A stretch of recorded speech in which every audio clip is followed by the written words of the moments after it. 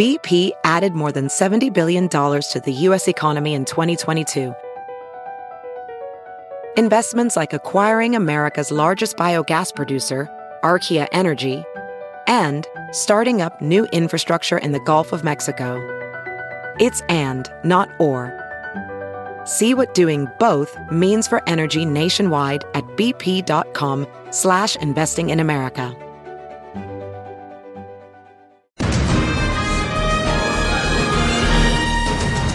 We are on the downhill slide of another work week and another exciting week in politics where there's always something to be talked about. So here are a few things we want to talk about. Senator Mike Lee on Twitter told Beto, I always want to call him Beto, to take it back. We'll talk about what he wants him to take back. The tampon tax, which I know Greg has been dying to talk about all week long. Yeah. The LDS Church sending out a surprise statement this week opposing proposed conversion therapy ban. We've got a new ad coming to the state of Utah. It says that Mitt Romney's a secret operative for the Democrats. We'll discuss whether he is or not.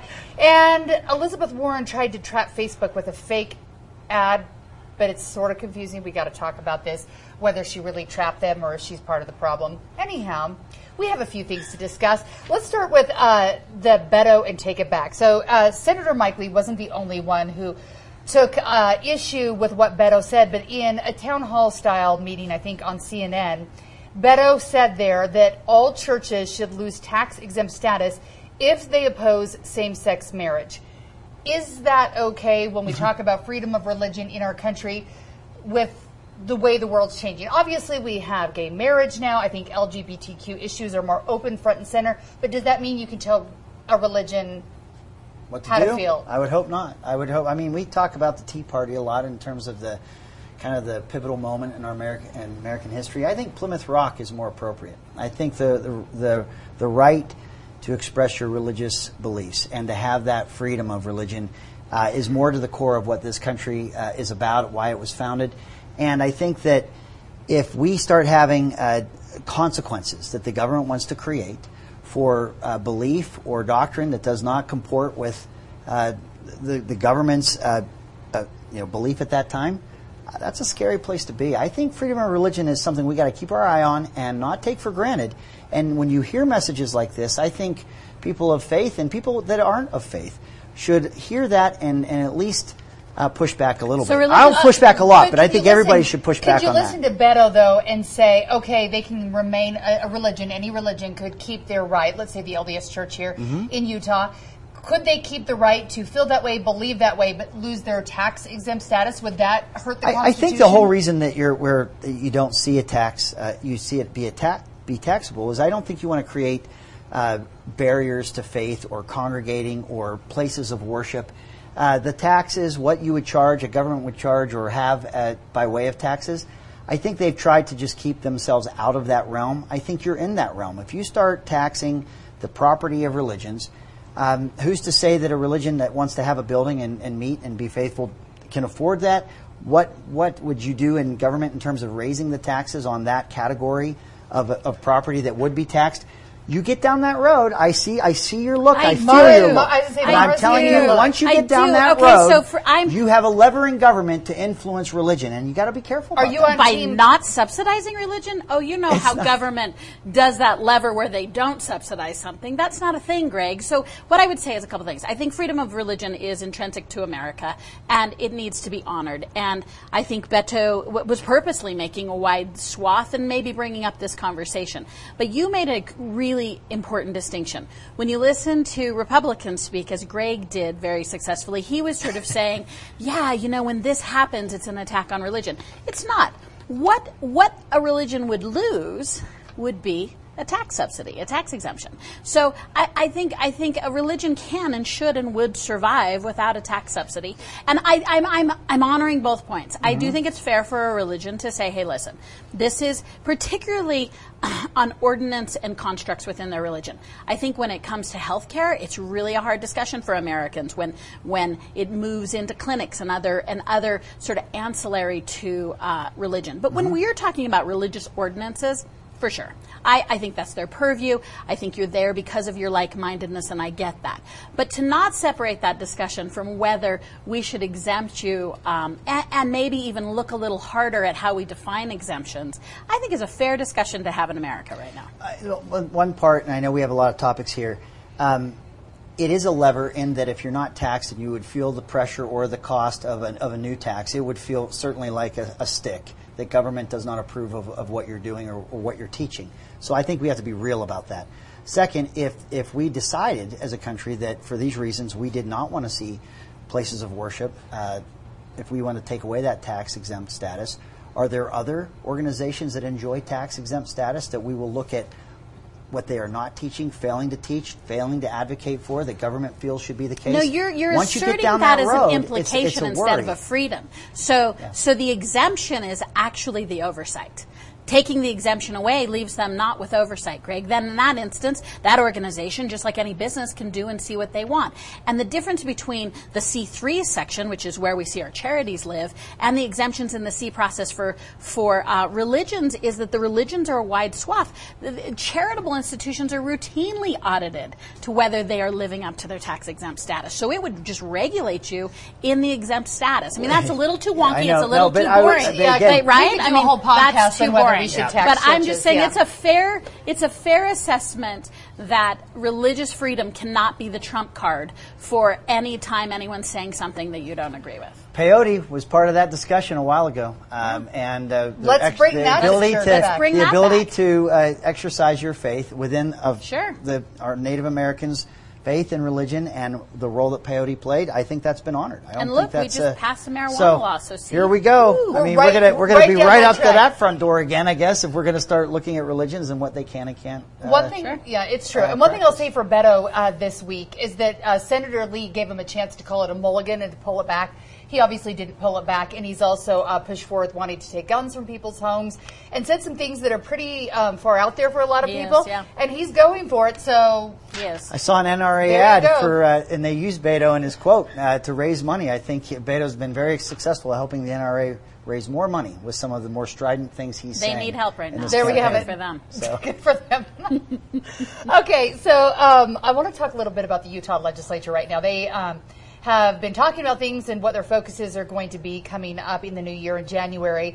And one thing we did a story bit about this week, Jim Spiewak was looking at this. I know a lot of families are having a hard time finding daycare for their children. Basically, the second that conception happens, you've got to get your kid on the waiting list for preschools and daycare and whatnot. We just don't have enough in the state. Some people are calling it a desert for daycare. Mara, is there anything that the state can do to help this along? Why do we not have enough? Have we just had too many stay-at-home moms for years, or we're not used to having daycares? Do we need to We have figure layers out? of challenges Yeah. in Utah when it comes to providing affordable, accessible care. And part of it goes to our strong structure in which there's a lot of informal family care Yeah. here. We have a lot of extended families, and we haven't traditionally looked at these models. So daycare, one of the things that's important, the legislator who's presenting this, she's a family physician. She's done her homework. This is a critical, critical bill. What I love about some of the things she's done is she's done a 4-year test model that says, let's try this program where we offer incentives to businesses to help with care. What we know about women entering the workforce, getting paid equally, which Greg's not for, but we are. Yeah. So, That's the fake news. issue... We got fake news on here now. Who Fake this news, will that's also it. help are part-time families, part-time women who are re-entering. And we've all had this moment where you're leaving what you care most about in the care of someone else. We do not have enough qualified daycare. And the number one reason is the low profit margin. So if you can talk to workforces and you can incentivize, just like we incentivize health of the family, just like we incentivize some schools, I think if we can handle daycare, this is probably one of the most critical things we'll face in this legislative session. What I will predict, though, is it will not get the airtime it deserves. So it'll be interesting to see if it happens. And I haven't had to live with this issue most of my life, so I don't understand the stresses that some families go through, because we decided as a family that my husband was going to stay at home, and he's been at home with our kids. But that came after a few months of me working. I was making, I think, $7 an hour anchoring in Missoula, Montana. It's amazing pay. And I think I was paying my babysitter, who was watching my daughter a few hours a day, $2 an hour. And I remember writing out that check and just feeling terrible that I was paying someone that little to take care of my daughter. And I think they would send her home with more new cute clothes than I ever paid them in money. So how do we fix this? Is this something that the legislature can do? A lot of men who are in the legislature probably have what have been considered Utah traditional families. They've got wives who stayed at home. Maybe they don't understand the need.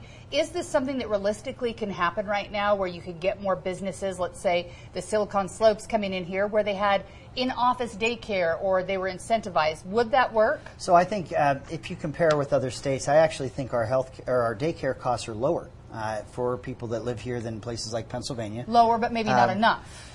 Well, the demand, I mean, this is a free market. I mean, there are people that have opened daycare centers, and if there is more demand, if they are oversubscribed, I think there is a way to see that through free market pressures. You'd see more daycares that would come online. I get worried if we look to subsidize the industry in a very broad way. These are not subsidies. I mean, she's looking at initiatives. So, those are different. So let me tell you what initiatives. Investing in those are different. If I could be king for a day, Mara, and I could go back to my legislative role, what I would say is we passed a bill a number of years ago looking at enhancing our daycare infrastructure right now and providing grants for those that would provide quality preschool.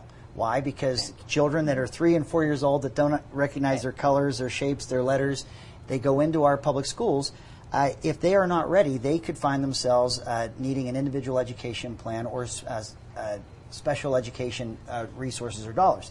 If we can avoid that cost later in our public schools by providing these grants for our daycares now and enhancing a quality preschool in the daycare center, I would rather see us rather see the legislature look at ideas and things like that, or enhancing what we pass by way of those grants, doing it that way. I'd also look at this. My sister, she was a single mother and still is, and she had a young boy, and she had assistance for daycare so that she could work full time. She received a raise, a small raise in her job, and the amount that she received by way of a raise was put her over a threshold that took that daycare assistance away. But the amount that she lost by way of that daycare assistance was much, much larger in dollar amount than the raise that she had received. Right. She went to the HR department, said, "You can't, please don't give me that raise, because if it does, I won't be able to afford to be able to have my child go to daycare." Which is crazy to think you have to have that conversation. And so I was an early lawmaker. I was in my I just become a lawmaker back when this had happened, and I couldn't believe what I was hearing. I looked into it, and we in fact have these cliffs where the help that we've tried to provide by way of a safety net becomes a barrier. She had, and it was too large of a company to rescind that small raise. She had to quit. She had to quit. And but so you've just identified help me why find we those have ways, these, Mara. And find those ways of Representative overcoming Harrison the has of the because of that's the, a little the where cliff. those cliffs are Yeah, and those deserts are. If we're being surgical that way, then I think those are smart ways to address problems that are unintended consequences, because those are real. I would be very careful, though, that we not go too broad on the concept of daycare or how people can access that. Yeah. I don't want to do it in a way that will interfere with that market pressure. But those things like quality preschool, getting rid of those cliffs that really deter people from finding full-time employment, those are things that are smart that we should do. Yeah, I think there's a lot of questions. We could do a whole show on it, too. But I always wonder, too, I know we don't have full-day kindergarten here in Utah because we have so many students and the cost of it. But there's also VPK that's paid by federal dollars in other states. Why doesn't Utah have that? That would probably help in that burden. So I think there's a lot of questions and answers that could be asked along the way to figuring that out, that other states are doing and figuring out that we haven't. But Greg is right in that I'm going to say not even 3 years old and up, but sort of birth to third grade. Yeah. This is the time to double down on our investment with these children, because that investment pays off over and over again. The learning curve is steep then, so it is important. It's a crossroads. If children are not reading, if students are not reading at grade level by third grade, the statistics, there's always exceptions to that, but the statistics say that those students will need an individual education plan or special education resources throughout their time in public schools. That third grade, if they are at grade level and they're reading by that, then they use reading to learn the curriculum, and they're able to continue to progress. So that is such a critical time. That is a window where future cost avoidance and, more importantly, the trajectory of children is at its greatest potential if we can get the students ready and be at grade level by third grade. So it's a race. All right, we're going to keep talking about this, but this is going to be an interesting transition. Wait for this. So girls go to school, but in some countries they don't go to school because when they're having their periods, they have to stay at home because they just don't have the sanitary care needed. There is something that we're talking about it possibly coming up with a legislative session. I know that it was maybe 2016 that it was struck down. We're talking about a tampon tax. Nobody wants to talk about tampons. Can you say tampon out loud real quick just so we know you can say I'm it? an old folk. I think this is where I feel my age, or maybe I act older than I even am. You right know now, where babies come from. It's though. totally Why so uncomfortable. weird? Let's just start with an easy question. Yes. How much does a box of tampons cost? Ooh, this will be fun. Have you ever gone on a run? Greg Hughes. I don't know. I really should have looked. I knew this was coming too. I should have done my research. It could be more if you go for the organic. I did research by doing one thing. I asked my sweet wife, who I love, married 25 years. I asked her, should I be supporting this? She gave me a firm yes. So there I am. There you go. There I am. No questions asked. There you go. And by the way, to the men that might be listening to this podcast or watching it, do not do what I did after that question last night and then try to imagine what necessities men might have. That is a road to nowhere. That is going to get you in trouble. What do you really no need? Equivalent. You need? I'm told, and I'm told in the most blunt ways, that there is no equivalent, and do not even go there. So there is my warning to my well done, and it's not my friends out there. That was a solid argument. Thank you to your wife. So this is obviously something that people are like, well, why does it matter? There's so many things we have to buy, but they can be $7, $8, $9 a box. I guess it depends on what count you're getting. Right. It's not cheap. You go through them quickly. What if you have a few daughters? And it's not something you have a choice. We've identified necessities before, and we've exempted them from taxes, in which and I think what you said is important. It's not a choice. It's not boutique. It's not a preference that people have. The other thing is you can't underestimate the economics that people are living in the margins. And when I say people living in the margins, I'm talking about hardworking people who are not being paid a living wage yet. And so there's a big swath of America for whom it's $8 a package. That's not nothing. So and this is $8. It happens in their monthly budget. It happens consistently. There's a lot of stigma attached to young women who are having dilemmas in this area. There's actually a lot of there, and the exemption is what Greg wants. It's specific, it's directed, and it's limited. And so why would someone not exempt that unless they were completely oblivious to anyone sort of but their own world? I do have a question, and it's not to be implied as any opposition whatsoever, because I have none. Okay. I think we could have moved on from this topic as soon as we all agreed. We could have moved on. Listen, this is a good reminder to stock up for your food stores. Chocolate chips and tampons. This is just a genuine question, of which I do not want to be criticized for not being supportive of, because I am. Does the sales tax, is it truly prohibitive, or is it symbolic in terms of removing the tax? I guess it could Depends on your budget, right? Yeah. I mean, I think we would have to own that it's probably symbolic. I'm not going to. The exemption I won't on tell you food that. is an accumulative effect in terms of buying food. Okay, I'm going to give you one. I'm not questioning it, but I'm just saying, is it symbolic or is it every month. This is an expense. This is not without nothing. And if you're on that tight of a budget, if you're looking and needing to, the $10 matters, the $15 matters, the $20 matters. Conservatives argue this all the time. The dollar matters. Every increment matters. Okay. And so it's not insignificant to those on a budget. Just asking. Yeah. Don't have any. I'm not being judgy. Just asking. And I think most people, it's just an aggravation. You've got to buy them. The tax is there. But for many people, it's an issue. And every 25, 50 cents matters. I miss the days when the extra 25 or 50 cents you could put in the gas tank. You go do someplace awesome with your friends. That doesn't happen anymore. All right, another big thing. This came out 2 days ago now. The LDS Church released a statement. I was a little surprised in why it was released, but they released a statement opposing the proposed conversion therapy ban. We have Doppel looking at this. The governor handed it away from the legislature. They were unable to make a decision of whether or not this should be banned, and he said this should not be a political issue, gave it to the state licensing board, and the LDS Church has now said, we really want our members, I meant to take the statement up here, but we really want them to be able to make these choices inside their families. They did say we want people to be loving and kind and understanding to people, but they're not supporting a ban of conversion therapy. Tell me where you stand on this. Yeah. Do you understand where they're coming from? Do you support where they're coming from? So I haven't had any direct discussions, but the way this sentiment was realized is in the public comment portion of when they're considering an administrative rule change. There's a time where the public can weigh in and provide comment. So it's like an amicus brief. So of friends of the court. So you have so many days. I think it came on the last day of the time where public comment could be received in terms of for or against the proposed rule change. What I've heard is that it's not the concept of conversion therapy that there's an opposition to. It's and this is technical, and this is just what I understand. the idea that there's a pathology to same-sex attraction is being rejected by everyone. No one's saying that that's the case. But the way the rule is being written is that they're pointing to a pathology that would be banned, and I think it's more in the way this rule is being worded and what it would assume versus the idea that conversion therapy is not something they want to embrace.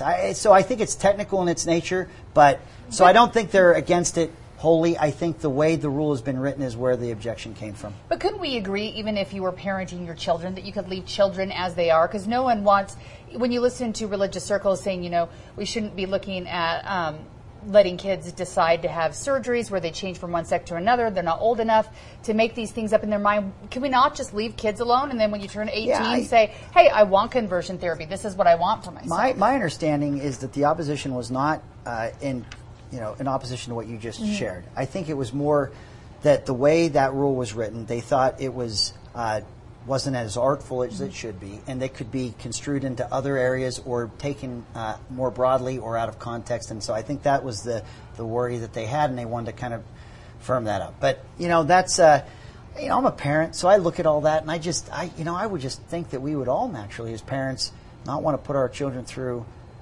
traumatic or horrific experiences, and I think we'd all want to work with the counselors. I'm told that you'd be hard pressed to find people that would be even embracing this kind of counseling now, this conversion therapy. And so, I didn't think that. From what I read in the commentary, is the Church of Jesus Christ of Latter-day Saints is not opposed to this a ban of conversion therapy per se. It was how the rule was written that there was a worry that it would have a broader implication that they did not want to have happen. Is that a worry? I know this week both of our Salt Lake City mayoral candidates and I think the full Utah Democratic Party came out against this and said, we need a ban on conversion therapy. Would you agree with them? Or does this have far-reaching aspects that we're not thinking about, like the LDS Church is saying? This is different. It's easy to not support this, and anyone should not support conversion therapy. So what I would say is I was disappointed that the Church of Jesus Christ of Latter-day Saints put out a statement like that. You're right. It was appropriate within the context. But this has been a constant and consistent and it is a meaningful topic for the LDS Church, and they've been addressing it. Mm-hmm. And I think that due their influence, they also owed some context and a person associated. I am going to criticize the technique a little, that once again, they're just putting into the space sort of this directive, and we're trying to take it apart. So one, I sort of am critical from a technical point of view, a professional point of view. That's not how I would have done it. Conversion therapy has been debunked by every single serious-minded association. The AAPA debunked it in the 80s. It's routinely been criticized. And it's a flat earth strategy. And Greg's right. There is not a humane thinking person who thinks it's a technique to be used in any, it's akin to a lobotomy. Like, we don't use these techniques anymore. We know they don't work. The harm in not just categorically saying conversion therapy is not a sanctioned way to talk about any issue is that conversion therapy at its heart requires you to think a certain way about gay and lesbian people. Yeah. It requires you to think that there's a mental disorder, and no one thinks that. And the science doesn't say that. So there has to be foundation. I agree that how the law is written, but one must say no to conversion therapy. And the reason that it's so important that we do that is that this is not without consequences. Yeah. This is not a philosophical, do you like a Freudian point of view? Did you feel like that hour was worth your time? It's not philosophical. It's not about how you spend your money and how you get your mental health. The reason that we must objectively get rid of conversion therapy, which any credible therapist will not be using anyway, is because there are consequences. Unduly and disproportionately, this population, the LGBTQ youth, are hit with suicide. We all care about it. We all know about it. And when you enter, maybe for good reasons for your parent, but just like we have taken throughout the years of psychiatry, women, let's go back to women. Women in the 60s were hysterical and put in. We've really gone a long way in America with our mental health policies since the 60s. This is another plateau in which we must say no to mental health that affects people's lives. A mistake in this area leads to depression and perhaps suicide in youth who are not equipped. It is not acceptable to go into conversion therapy. And I would expect that religious institutions could draw that distinction, that they could, at one hand, draw the distinction of needing to craft legislation that they felt comfortable still allowed them freedoms within their own religious rights. But no one is going to stand on the ground that conversion therapy is the heart of the LDS Church's views of LGBT youth. And so conversion therapy is absolutely unacceptable, and I didn't think they did a good job relaying it this week. It might be a problem in communication, but I don't think we're talking about different things. I think if there is if there's a criticism, it's maybe they're pointing at a logical extreme, and we're saying that logical extreme is not a valid concern. But we're smart. It's 2019. I think we can get the language right where what we want to see happen here and how we want to protect people can be accomplished. The APA and so I just you don't can see get it the as language big. Right. I know that it's because maybe the context wasn't shared as thoroughly, and I think that communication needs to be stronger on all fronts. I think if there's a concern about how it's being described as a pathology where they don't think it is, or wherever that concern is, let's just get the wording right and make sure we're not saying something we don't mean to say, and I think we'd all be good. I think we're in harmony there. And I think the statement could have been much more clear by the Church of Jesus Christ of Latter-day Saints as well, because you're left wondering what's wrong with it. Because when you look at the Church's own guidelines, 8 years ago it changed where they said you're born this way. It's not something, it's who you are and how you're born with. And so it's confusing when they come out with these statements wanting to say that the conversion therapy ban is not okay, because if you're born that way, you're born that way. But I understand that they want to keep parental rights as well. So it is definitely a tough issue. We're going to stay on top of this. Anyone know when the decision's coming out? I know that, I don't know if they've given a date. I don't think they've given a date. Yeah, so we'll watch this one closely. If you've been online at all, you've probably seen a new ad. It's supposed to hit airwaves on TV, but it's been going viral already. There's a new ad set to air here in Utah, paid for by a big national PAC that I think that even President Trump maybe in the last election cycle was saying stop running their ads, but it calls Mitt Romney a secret Democratic asset. You'll know the ad when you see it. It's super cheesy and some cool like spy sunglasses come down on top of him. Right. Is he a secret spy for the Democrats? Double agent? Yes, it's been in the works since his teenage years, and it's just coming to fruition now. I love this, and anyone who believes this, I just, this is special interest at its best. And I love this notion that if possibly you don't support Trump and agree with Trump, therefore you must be a Democrat. I say to conservatives of the world, rise up and own your party again. Don't let Trump call the next by a Democrat. You also know that Romney. this special interest group opposed Trump in the last election, and now since he's the chief bullier and threatener of our nation state, that he's being threatened by this. Extreme. There is no version of the world where Mitt Romney is being a shill, and this is all predicated on the fact that he thinks that Trump is an idiot, and I think that's a fair assessment, right? So I'm saying, I think Greg will disagree with you on that, but can you not have opposition in the Republican Party where someone says, I don't agree with someone without him being a Democrat? But maybe he is a Democrat. Yeah. I don't know. So I think this is what I love about the United States of America. I love the battle of ideas. I love that people can be strident in those expressions. What I sometimes am frustrated with is that we have a narrative, I would even argue a media narrative, that can instantly roll its eyes at some of the extreme commentary or sentiment being expressed by one side.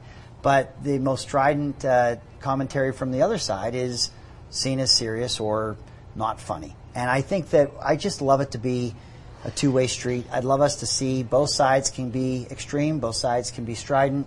I think that America is great when it's coming together, it's finding solutions, it's people of different parties working together. I don't see that being emphasized or encouraged. I think we like to make hay over the most extreme comments we hear. And I even think that some comments are given more criticism than maybe the extreme comments on the other side. But you don't think this ad is serious-minded, do you?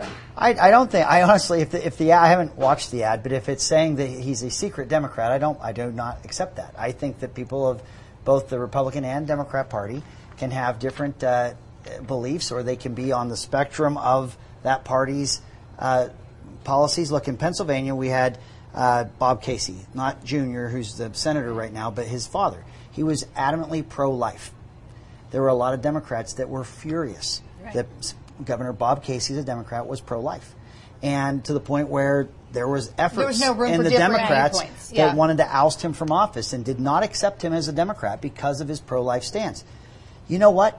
He was a Democrat. Zell Miller that was in, I think it was Georgia. He was a Democrat, but he had some more conservative beliefs as a Democrat, and that was okay up until like just recently, I swear. So I just think we got to be open to okay to have different ideas. I know, and I'm pretty sure that Senator Mitt Romney was very open about his feelings about President Trump from the day he ran till now. I don't think it's changed. So I will say we should encourage our friends and neighbors to not respond to ads like this, because ads like this get on because they show an effectiveness in changing the political dialogue. And so I think if America wants ads like this to stop, then they need to reject it. They need to not take action Look, in the way. I think a sentiment that says that Donald Trump is a secret plant and an agent for Putin, I think that's as ludicrous as this one about Senator Romney. And so I think that you're not a secret agent for Putin if you're the president, and that should be, the eye roll should happen just as strongly as when we hear the comments about Senator Romney. All right, let's talk about Democrats for a second. They had a debate. I think it's the biggest one in history with 12 on stage. So instead of having 2 nights, we finally had them all together. I feel like it was the Elizabeth Warren show. She's now ahead in the polls. Did both of you watch? Either of you watch? You know, I was so You'd good rather at the poke your beginning. eyes I was out? just watching in the beginning when they're having these big debates, and I can't do it anymore. I'm not going to lie, it's postseason baseball. It's a hard time. And it's 3 hours. It's like, seriously. And I could sort of watch the wrap-ups, but I did watch many of the wrap-ups. Yeah. Did you feel like you got anything great out of this one? Or? She's on a roll. No, I mean, the dialogue's good. I think the dialogue is terrific, but I do think Elizabeth Warren is on a roll right now. I still question her sustainability, so it's always hard. It's hard to see that the party politic, we've talked about this before, eliminates so many good candidates because they can't work the system. Elizabeth Warren's working the system really well right now. She is working the system well. And I want to talk about a little bit of her working of the system. This one made me want to jab my eyes out with a pencil, and I don't want to do that often, but she posted an ad to Facebook to prove that Facebook posts fake news. So she wrote this whole thing up being like, fake news. And her fake ad was saying that Mark Zuckerberg was backing Elizabeth Warren. Was that what it was? That's right. Anyhow, so she posts this big fake news saying that Zuckerberg was backing her. And then she goes on to say that this is all just a joke and she wanted to make sure it gets posted. But then she goes after Facebook saying, you posted a fake ad. See, this proves you guys are jerk faces and you do post fake news. And yet, did she want them to deny it? Because she did say in that post that it wasn't real. So this was a mess, right? Was it a good idea? No, this was like, antics. why? I mean, I think it decreased. She wasn't serious. It was political antics, and it's nothing that I'm interested in. I think it should be criticized. There's actually a trend here with Elizabeth Warren that I don't hear people talking about as much. There's a story that she talks about on the campaign trail about being fired because she became pregnant as an educator, and so these stories, while they're being repeated over and over, they're actually being researched now. They want to find the principal that had callously fired her, as she has described over and over. Come to find out, there was a contract offered. She did not take it. They found outtake or film or old news clips of her describing that scenario where she decided she was not ready to be a teacher and go back to school in a very different way than she's been describing it now. She's a Native American, and then we find out that it's a sliver of a percent if it is at all. My issue is that when you have this with Facebook, your elected officials, this aspect, well, you're trying to find an elected official. I think you've told me that we can't find equivalents. We shouldn't be doing that, trying to find equivalents of things. That's what you've been hammering me about. So I'm going to say, she has stories and she has things, and this Facebook, stunt is another one of these things where fast and loose with the truth, or the stories she's telling as they're looking into these. They're not. When the Me Too effort, she talked about somebody that came at her in a very aggressive way, and as they've looked into that story, there's certainly a different context to that can be found. I don't know. I just think is it getting as much attention as some of the others? The bummer about her reality TV approach to this is when it works, right? We're talking about it, a lot of people are talking about it, and the underlying issue is really important. How are we getting real news? how are we getting trusted sources? How are we getting balanced reporting? And I think, so that's a real issue. How do we take social media into account? And really, it's about the sources you use. Absolutely. So one of the things that came up, and I'll give a shout out to enterprises like KUTV who are still balanced, professional. There is a profession of journalism, and there is an art and a technique and a science and an education level. And so what she did show us is that when you look at Facebook, if that's how you get your news, or whether you watch the news, it's about who you're getting your news from. Yeah. So that point is well taken from her, that, but she used the most reality TV show way to do it. And balanced journalism is so important, and I think any news organization can get taken by a story in an interview, and the way that daily news cycles go, sometimes you don't have a chance to investigate 20, 30, 40 years back, and so sometimes it takes a while for those stories to come out. So I think that's why it's important to stay engaged, keep watching the news, keep reading the news, get multiple sources. I'm starting to sound like a Kermit the Frog because of my allergies. So it is time for us to be done. I know that we've got some important meetings to go to for everyone here, and we're going to be talking about those next week because more excitement will come from them. So certainly. Thank you, everyone, for being here and being a part of the conversation. Tell your friends about us, subscribe, and we will be back again next week. Have a great weekend.